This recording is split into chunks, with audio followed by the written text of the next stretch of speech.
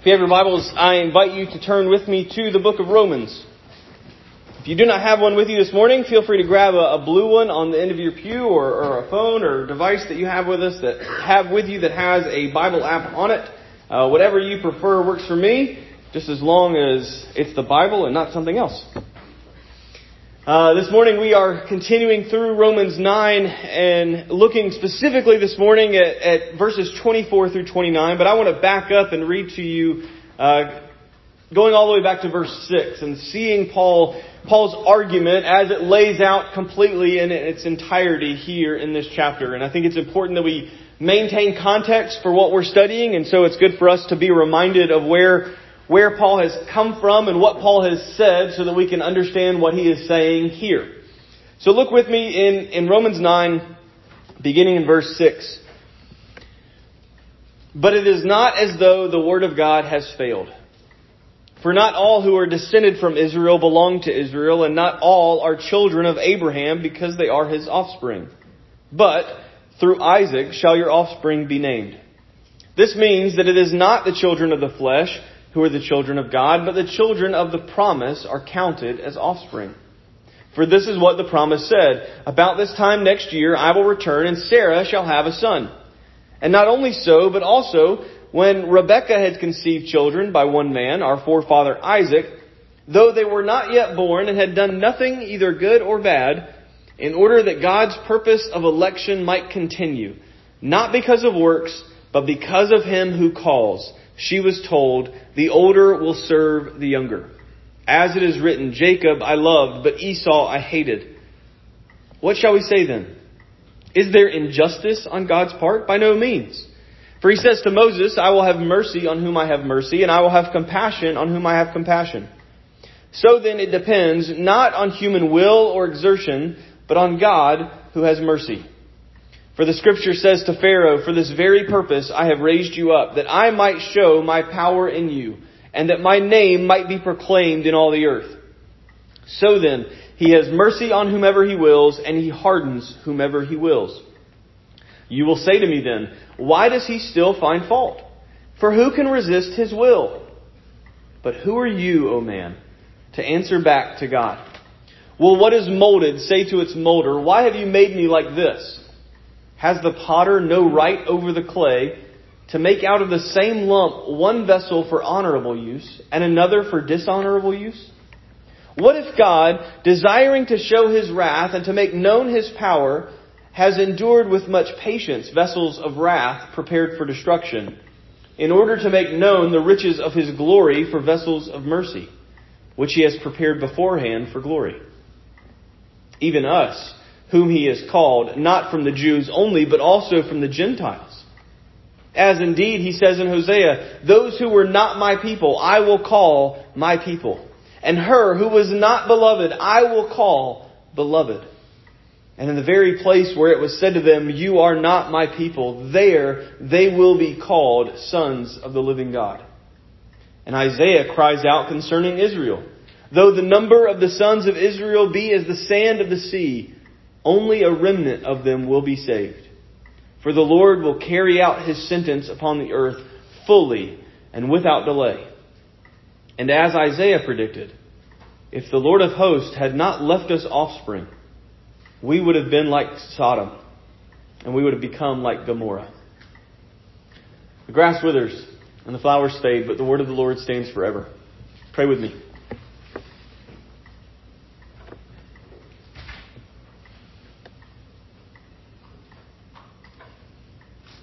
Father, we come to your word seeking your help. For we do not and cannot understand your word if you do not provide understanding.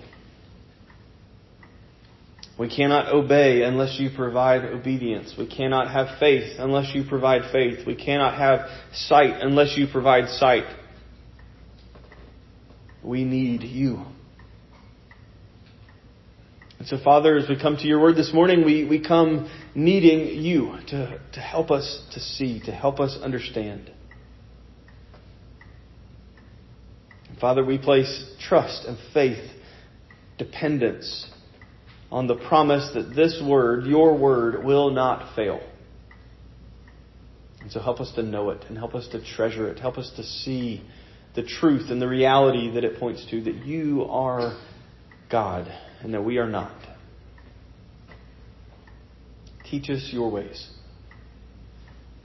It's in Christ's name we pray. Amen.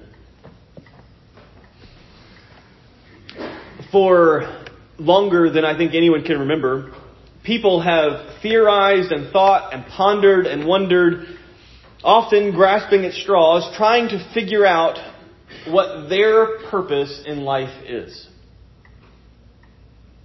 And while this thinking has been done by people from every culture and every religion, the people of God have a specific wording for this purpose: the calling of God.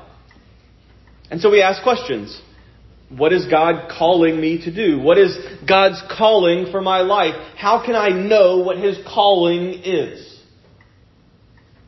And you see, while I believe that God does in fact call people, that He gives them specific purposes. After all, I believe that God has called me to be the pastor here at Bear Creek.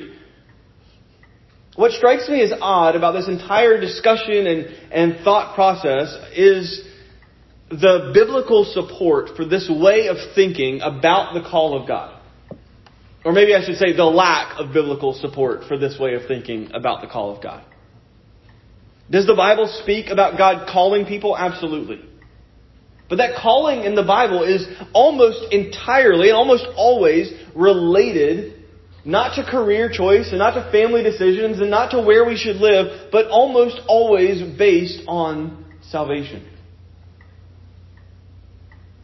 You see, we turn this calling into, what does God want me to do with my life? What job does He want me to pursue? What should I study in college? What degree should I pursue? What should I do with my life? And we think that's what God's calling is. Or we'll turn it into, who does God want me to marry? Who is God calling to be my partner? How many children is God calling us to have? Where we'll live and all the minute details of our lives, and we think, what is God calling me to do in this? Now, I think that, yes, there are certainly aspects that God calls people to do certain things and go certain places and to raise families and to be about certain things. I can't deny that. But I think primarily, first and foremost, God calls people not to careers and not to families and not to locations. God calls people primarily to Himself, first and foremost. And the reality is that when God calls people to Himself, that almost always comes with a calling for themselves, for their lives, for where they go. And we see this in Scripture. Abraham, for example. God called Abraham in Genesis chapter 12, and He called Abraham first to Himself.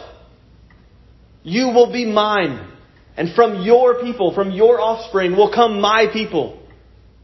But with this calling of Abraham to God, God then called Abraham to leave his family, pick up and move, and go to the land that God was showing him.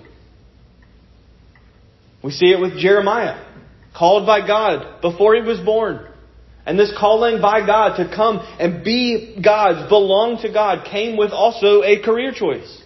You're a prophet. God told Jeremiah. Paul, we see likewise. The Damascus Road.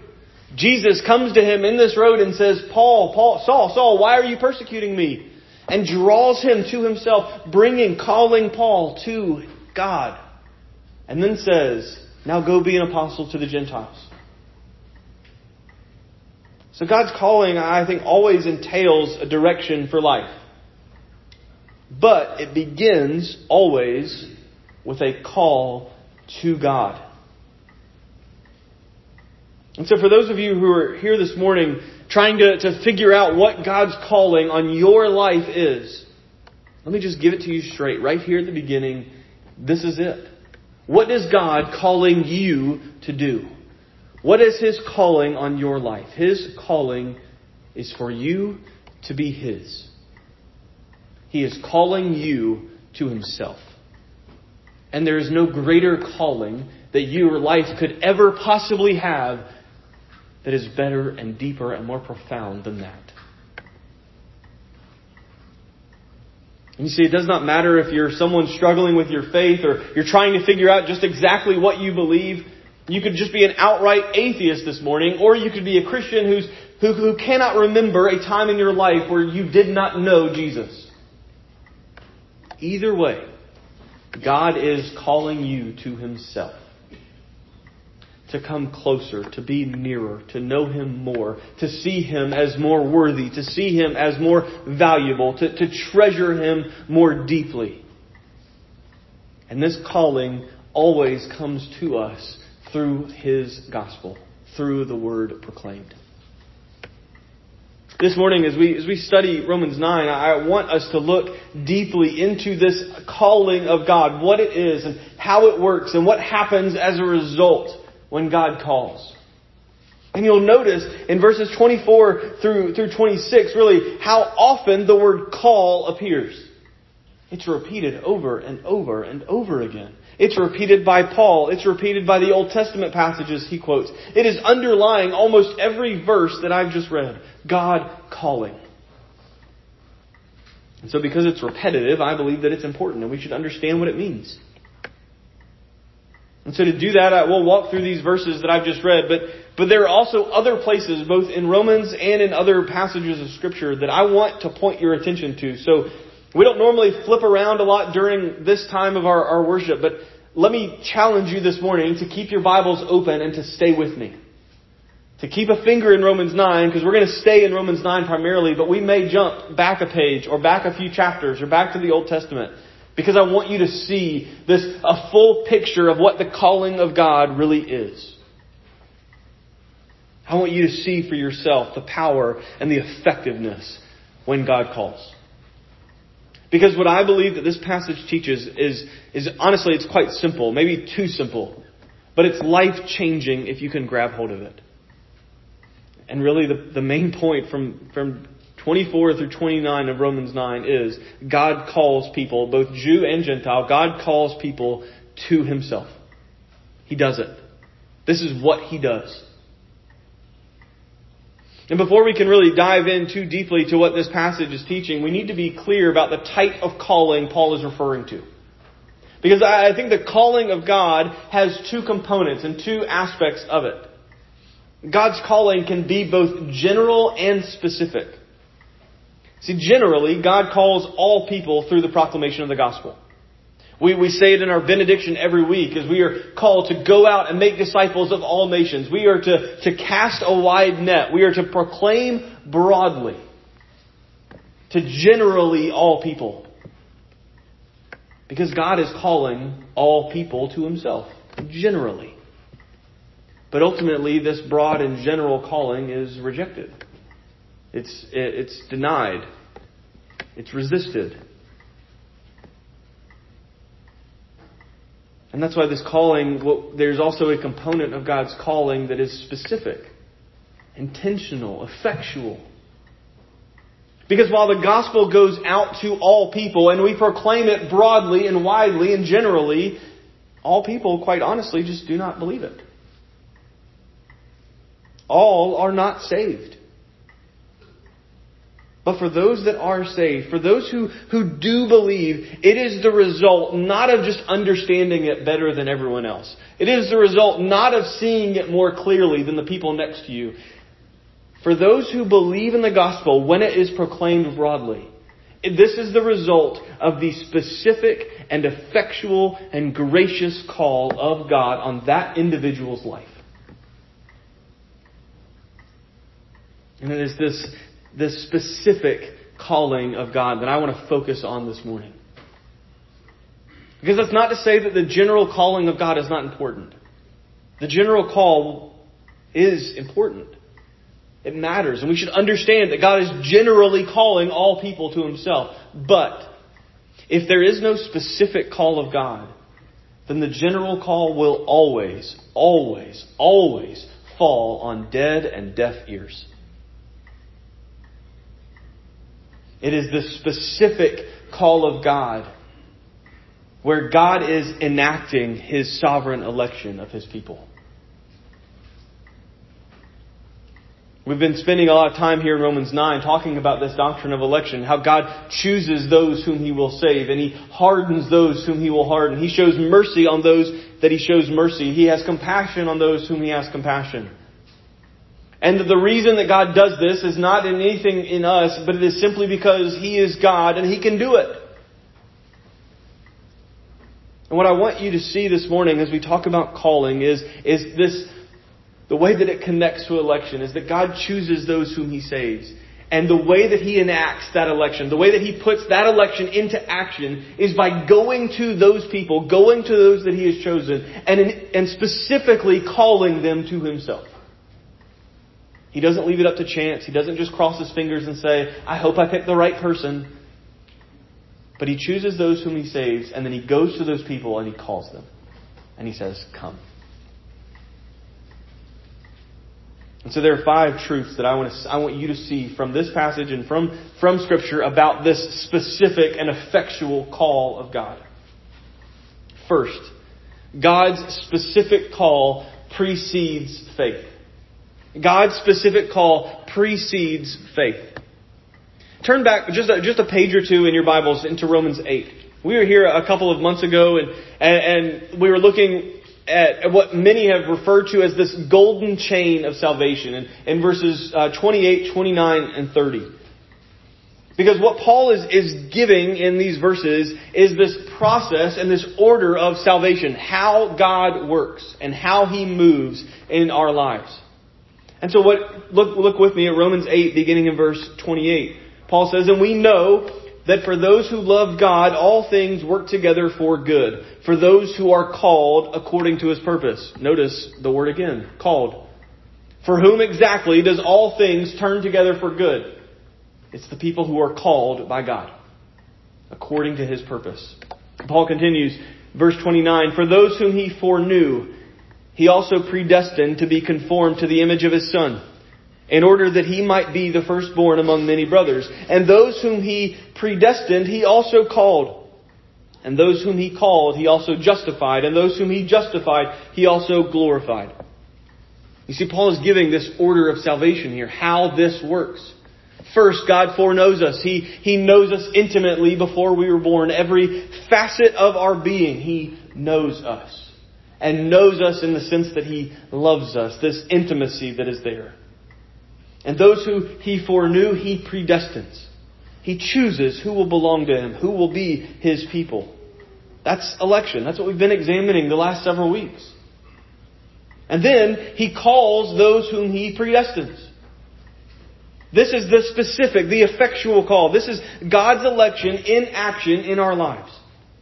He doesn't leave it up to us to believe because we couldn't. We can't.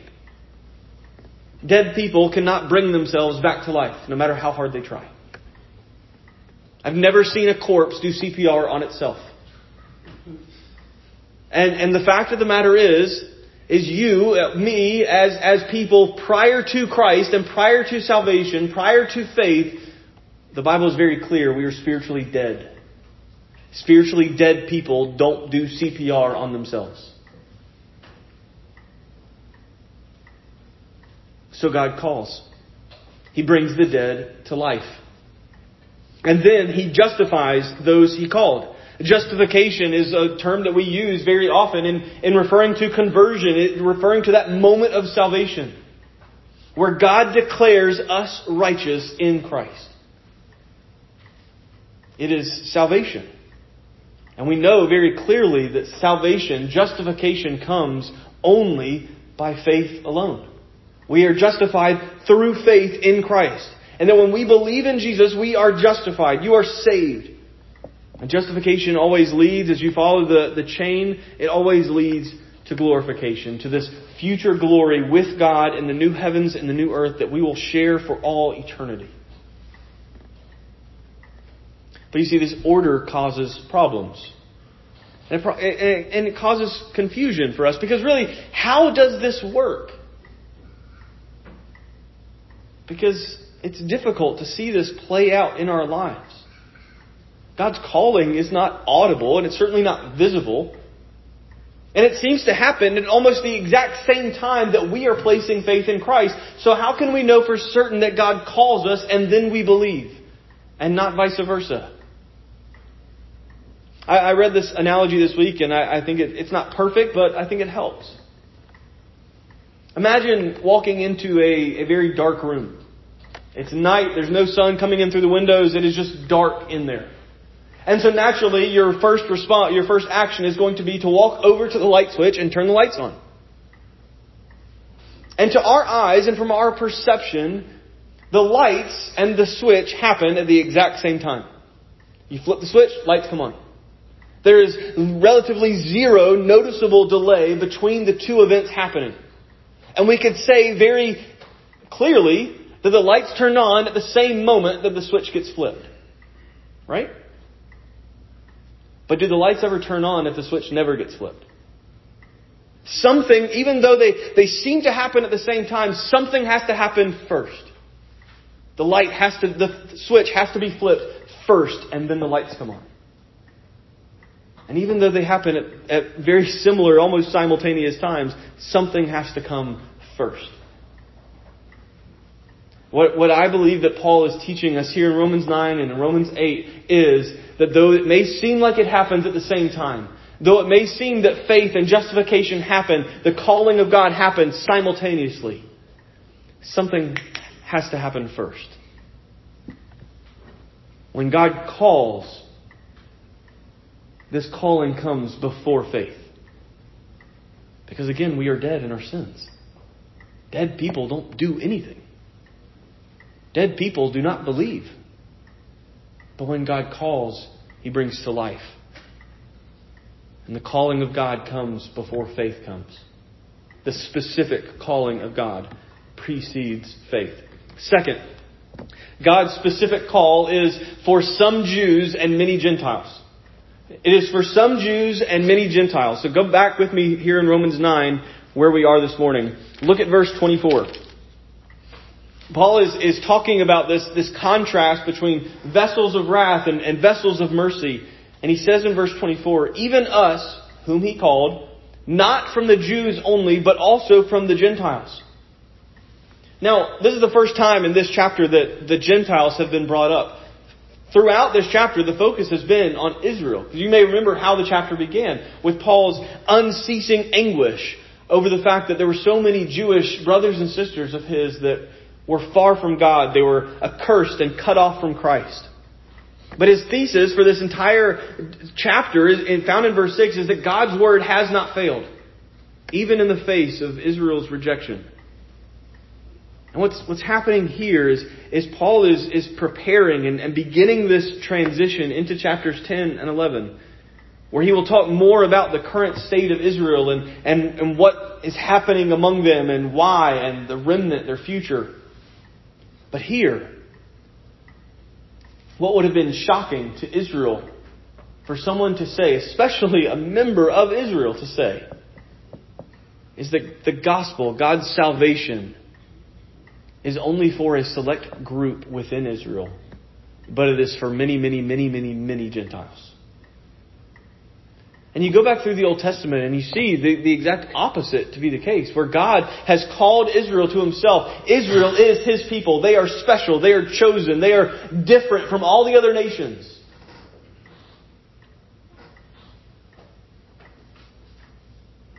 And we get this really difficult message where Paul says, only some of you from Israel will belong.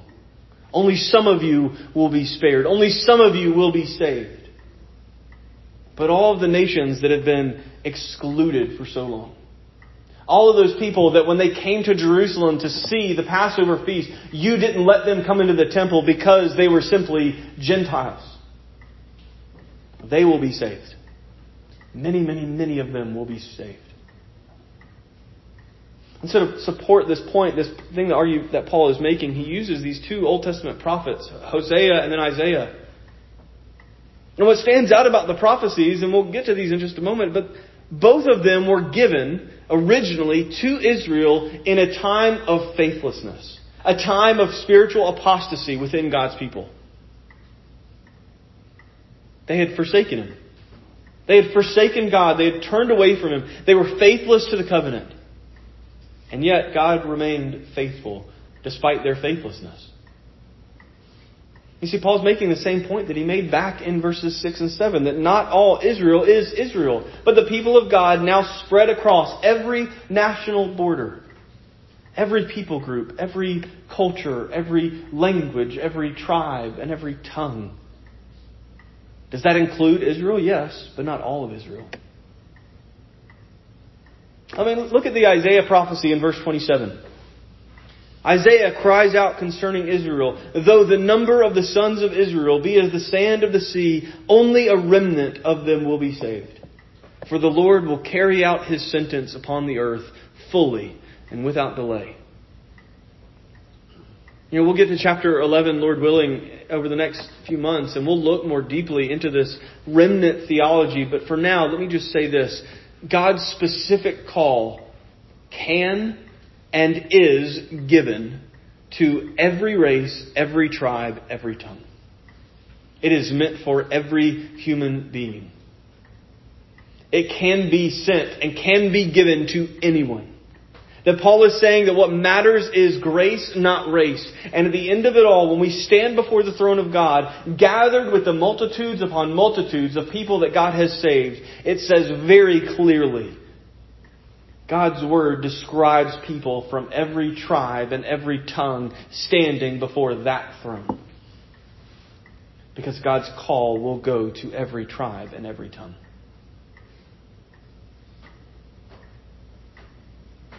And so when we say God's specific call is for some Jews and it's for many Gentiles, what we are saying and what we are meaning is this.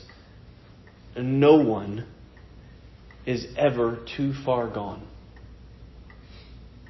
God can and does save anyone.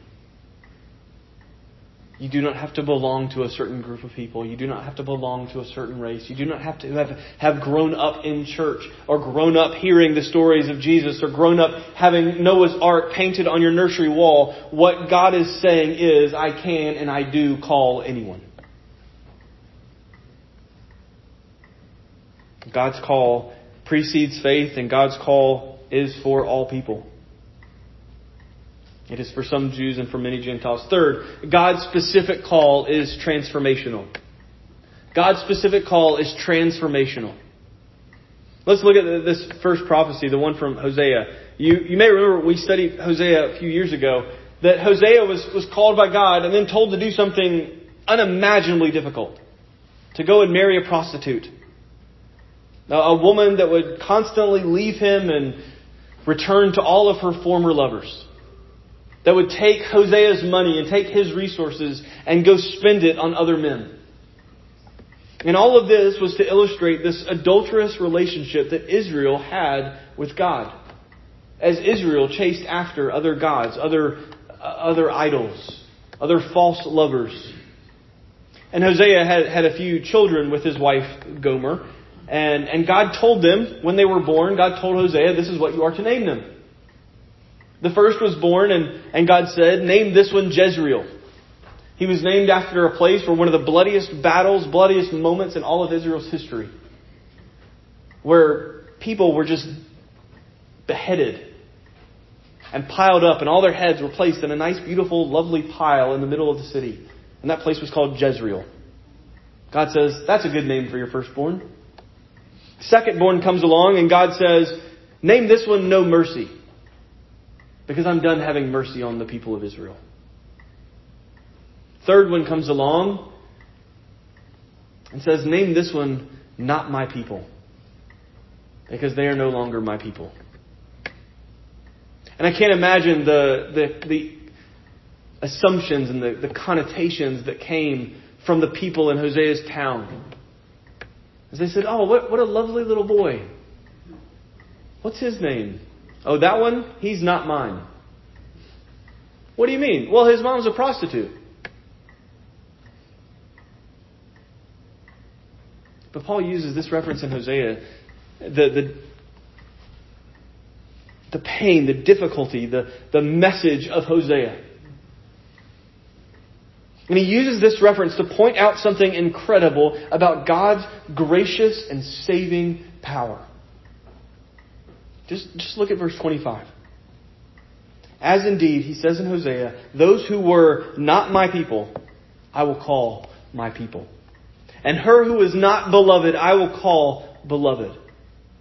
And in the very place where it was said to them, you are not my people, there they will be called sons of the living God. You see, when God calls you, specifically, effectually, He does not leave you the same. God takes dead people. He calls dead people and He brings them to life. He takes deserts and He turns them into gardens. He takes ashes and He makes them beautiful. And we can get even more specific here because that's what Paul is doing. He is saying that the Gentiles, the people that the Jews regarded as beneath them, unworthy of God's love, unworthy to be counted as the people of God, unworthy even to worship God in the temple because of who they were. God took those people and He called them specifically, effectually, and He transformed them because He called them to Himself. God took the people that were not His and He made them His. God took the people that were orphans and outcasts and outsiders and He adopted them and said, you are now my children. And once God calls, the people that were far from God, unworthy of God, are now transformed. They are called sons of the living God. He takes people that are unloved and unlovable. He takes filthy, vile wretches and He transforms us into people that He loves. So I love that Hosea and Paul both use the word beloved here. Because it's not a word that even we use for a lot of people. In fact, I can be willing to say that only the people that are married use this term regarding one person in their life. There is one person that you, husbands and wives, call my beloved. And it's your spouse. In fact, this word, beloved, appears more in the Song of Solomon than any other book in Scripture. Because it's a term of endearment, a title given only to one other person. Someone that you have committed yourself to in a covenant, unbreaking relationship. It is the one that your heart belongs to. And God says, to those who used to be called not beloved, I will call my beloved. God says, all of you who are worthy of my wrath, all of you who are worthy of my righteous judgment, all of you who are not my beloved, I will call you. And I will transform you, and I will make you my beloved. God's specific call transforms us. Believer, you once did not belong to God. You once were not His beloved. But in Christ, God has called you, and He has transformed you into His people, into His beloved. And you will forever be called the beloved of God. That will never change. And the only reason this happened is because He called you. God's specific call is transformational. Fourth, God's specific call never fails to save. God's specific call never fails to save. This one is where I'd be willing to say many of us are going to get hung up, but I want you to bear with me and hear me on this. Keep your finger in Romans 9 and turn with me all the way back to Isaiah 55. We're going to come back to Romans 9 in just a minute, so don't lose your spot there, but I want you to see it. I could just read it to you, but I want you to see it. I want you to see Isaiah 55. And to understand what we are saying here. Because I've already said it this morning, I'll say it again. Paul's main thesis in Romans 9 is not to convince you of God's election. It's not to convince you that He chooses whom He chooses. His purpose is to convince you that His word does not fail. That His word, when it goes out, when He speaks, things happen. And they happen exactly as God planned them to happen. It does not fail. And that's the argument Paul is making. Because God's word never fails, His specific calling, when it goes out to individuals, when God calls specific individuals, He never fails to call them and to save them. Look with me, Isaiah 55, verse 10. For as the rain and the snow come down from heaven, and do not return there, but they water the earth, making it bring forth and sprout, giving seed to the sower, bread to the eater, so shall my word be that goes out from my mouth. It shall not return to me empty, but it shall accomplish that which I purpose, and shall succeed in the thing for which I sent it. See, when it comes to God's election, I think this is where many of us get hung up on this idea that we have to choose God, that we have to place faith in Christ to be saved. And I think that many of us also know and believe that God has to do something inside of us for that faith to take root.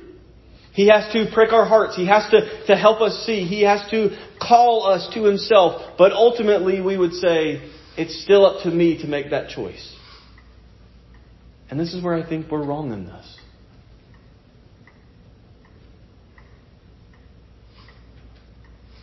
Because it's just not true that when God calls us, we then have the choice to say no.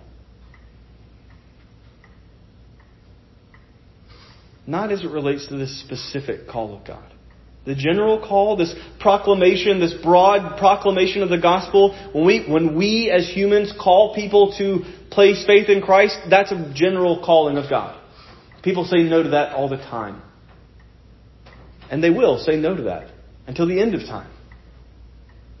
We're not talking about this. What we're talking about is the specific calling of God, where God moves in the heart of someone, of an individual, where He specifically, intentionally, effectually calls individuals and He says, come to me.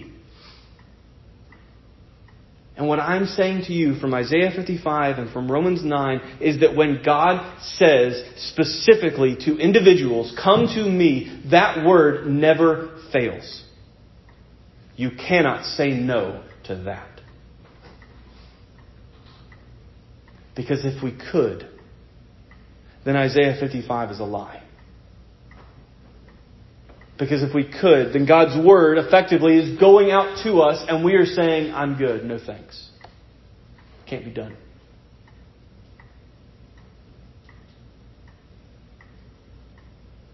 Isaiah teaches us this truth. He says, when rain and the snow fall to the earth, it does not fail to water the ground. It does not get caught somewhere else before touching the earth, before watering roots. It never misses its mark. And the comparison that Isaiah is making is the same for the Word of God. When His Word leaves His mouth, it does not fail to reach its target. And not only does it not fail to reach its target, it accomplishes, it succeeds in doing exactly what that Word was given to do. What Romans 9 is teaching us and what Isaiah 55 is teaching us is that when God specifically calls sinners, sinners come running.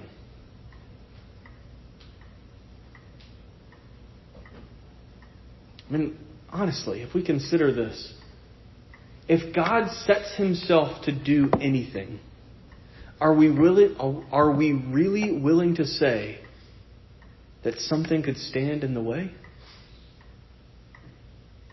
If God wants to do anything, if God has a plan and a purpose and says, this is what I'm going to do, are we really wanting to make the argument? But I could say no. What creature could ever stop the Creator? Or do we have such a small view of God and such a great view of ourselves that we think that we could resist His gracious calling in our lives? You can't do it. I mean, look at Jonah. How'd that go? Jonah did tell God no. And God sent a giant fish and swallowed Jonah up and then spit him on the beach of the city that he was called to go to. When God calls sinners, when He chooses to save His people, no one can resist. No one can say no. Because if they could, then God's word, God's call, failed. And God's word simply just cannot do that. It does not fail. It never fails to save. Fifth, finally, go back with me to Romans 9. If the fifth truth that I want you to see from God's calling is this.